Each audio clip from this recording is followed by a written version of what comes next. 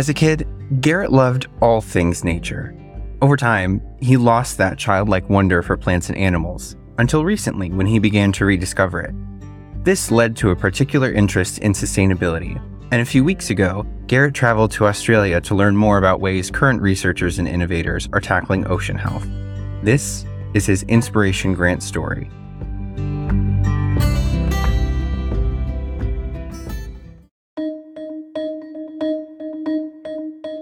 So my interest in sustainability and ocean health in general comes from two things. On one hand, the dread around, the potential end of our planet. And on the other hand, a love of plants, animals, nature, and everything in that sense. I chose Australia as the destination for my grant, partly because of what an old colleague once said to me. He mentioned that he likes to take his daughter on vacations to places that might not exist when she's an adult. His first example was the Great Barrier Reef. This was 5 years ago, and I still remember that snippet of a conversation.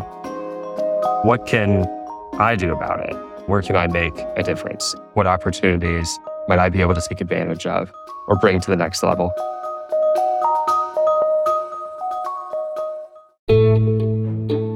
In terms of some memorable encounters while I was out in Australia, one of the first ones was really with actually my first meeting with Planet Protector Packaging. Their objective is to make styrofoam boxes in shipping obsolete.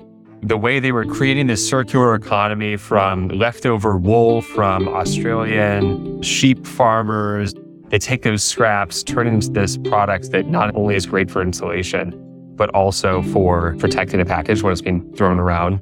It was like, you're hitting this on so many ways. Like, why isn't it catching on? They said the hardest part was change management.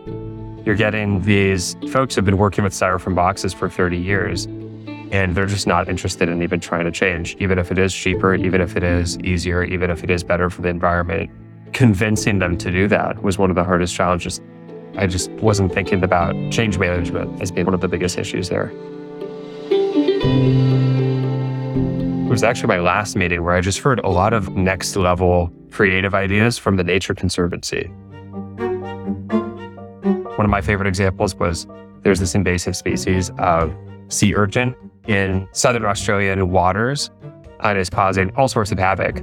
But if you go catch this sea urchin and create some sort of aquaculture environment, in not too long of time, you can transform it into sushi quality uni and sell that uni, which I think was awesome. You're solving this ocean health issue by creating delicious sushi.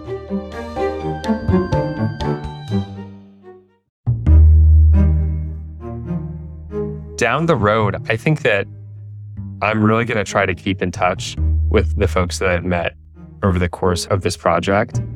I really think that it's about, over the next couple of years, just keeping this stuff in mind and keeping my eyes open, my ears open for where this opportunity might pop up for me to join a company at an early stage. These are things that I'll keep in mind over the next couple of years and hopefully be able to act upon. Coming away from this trip, I would want people to really see the immense creativity that goes into a sustainable product. We've been doing something a certain way for 50 or 100 years, and it's not working. It's polluting our oceans, it's destroying coral habitats, it's impacting our lives. I want them to see how taking a creative and realistic approach can change that, can make a difference.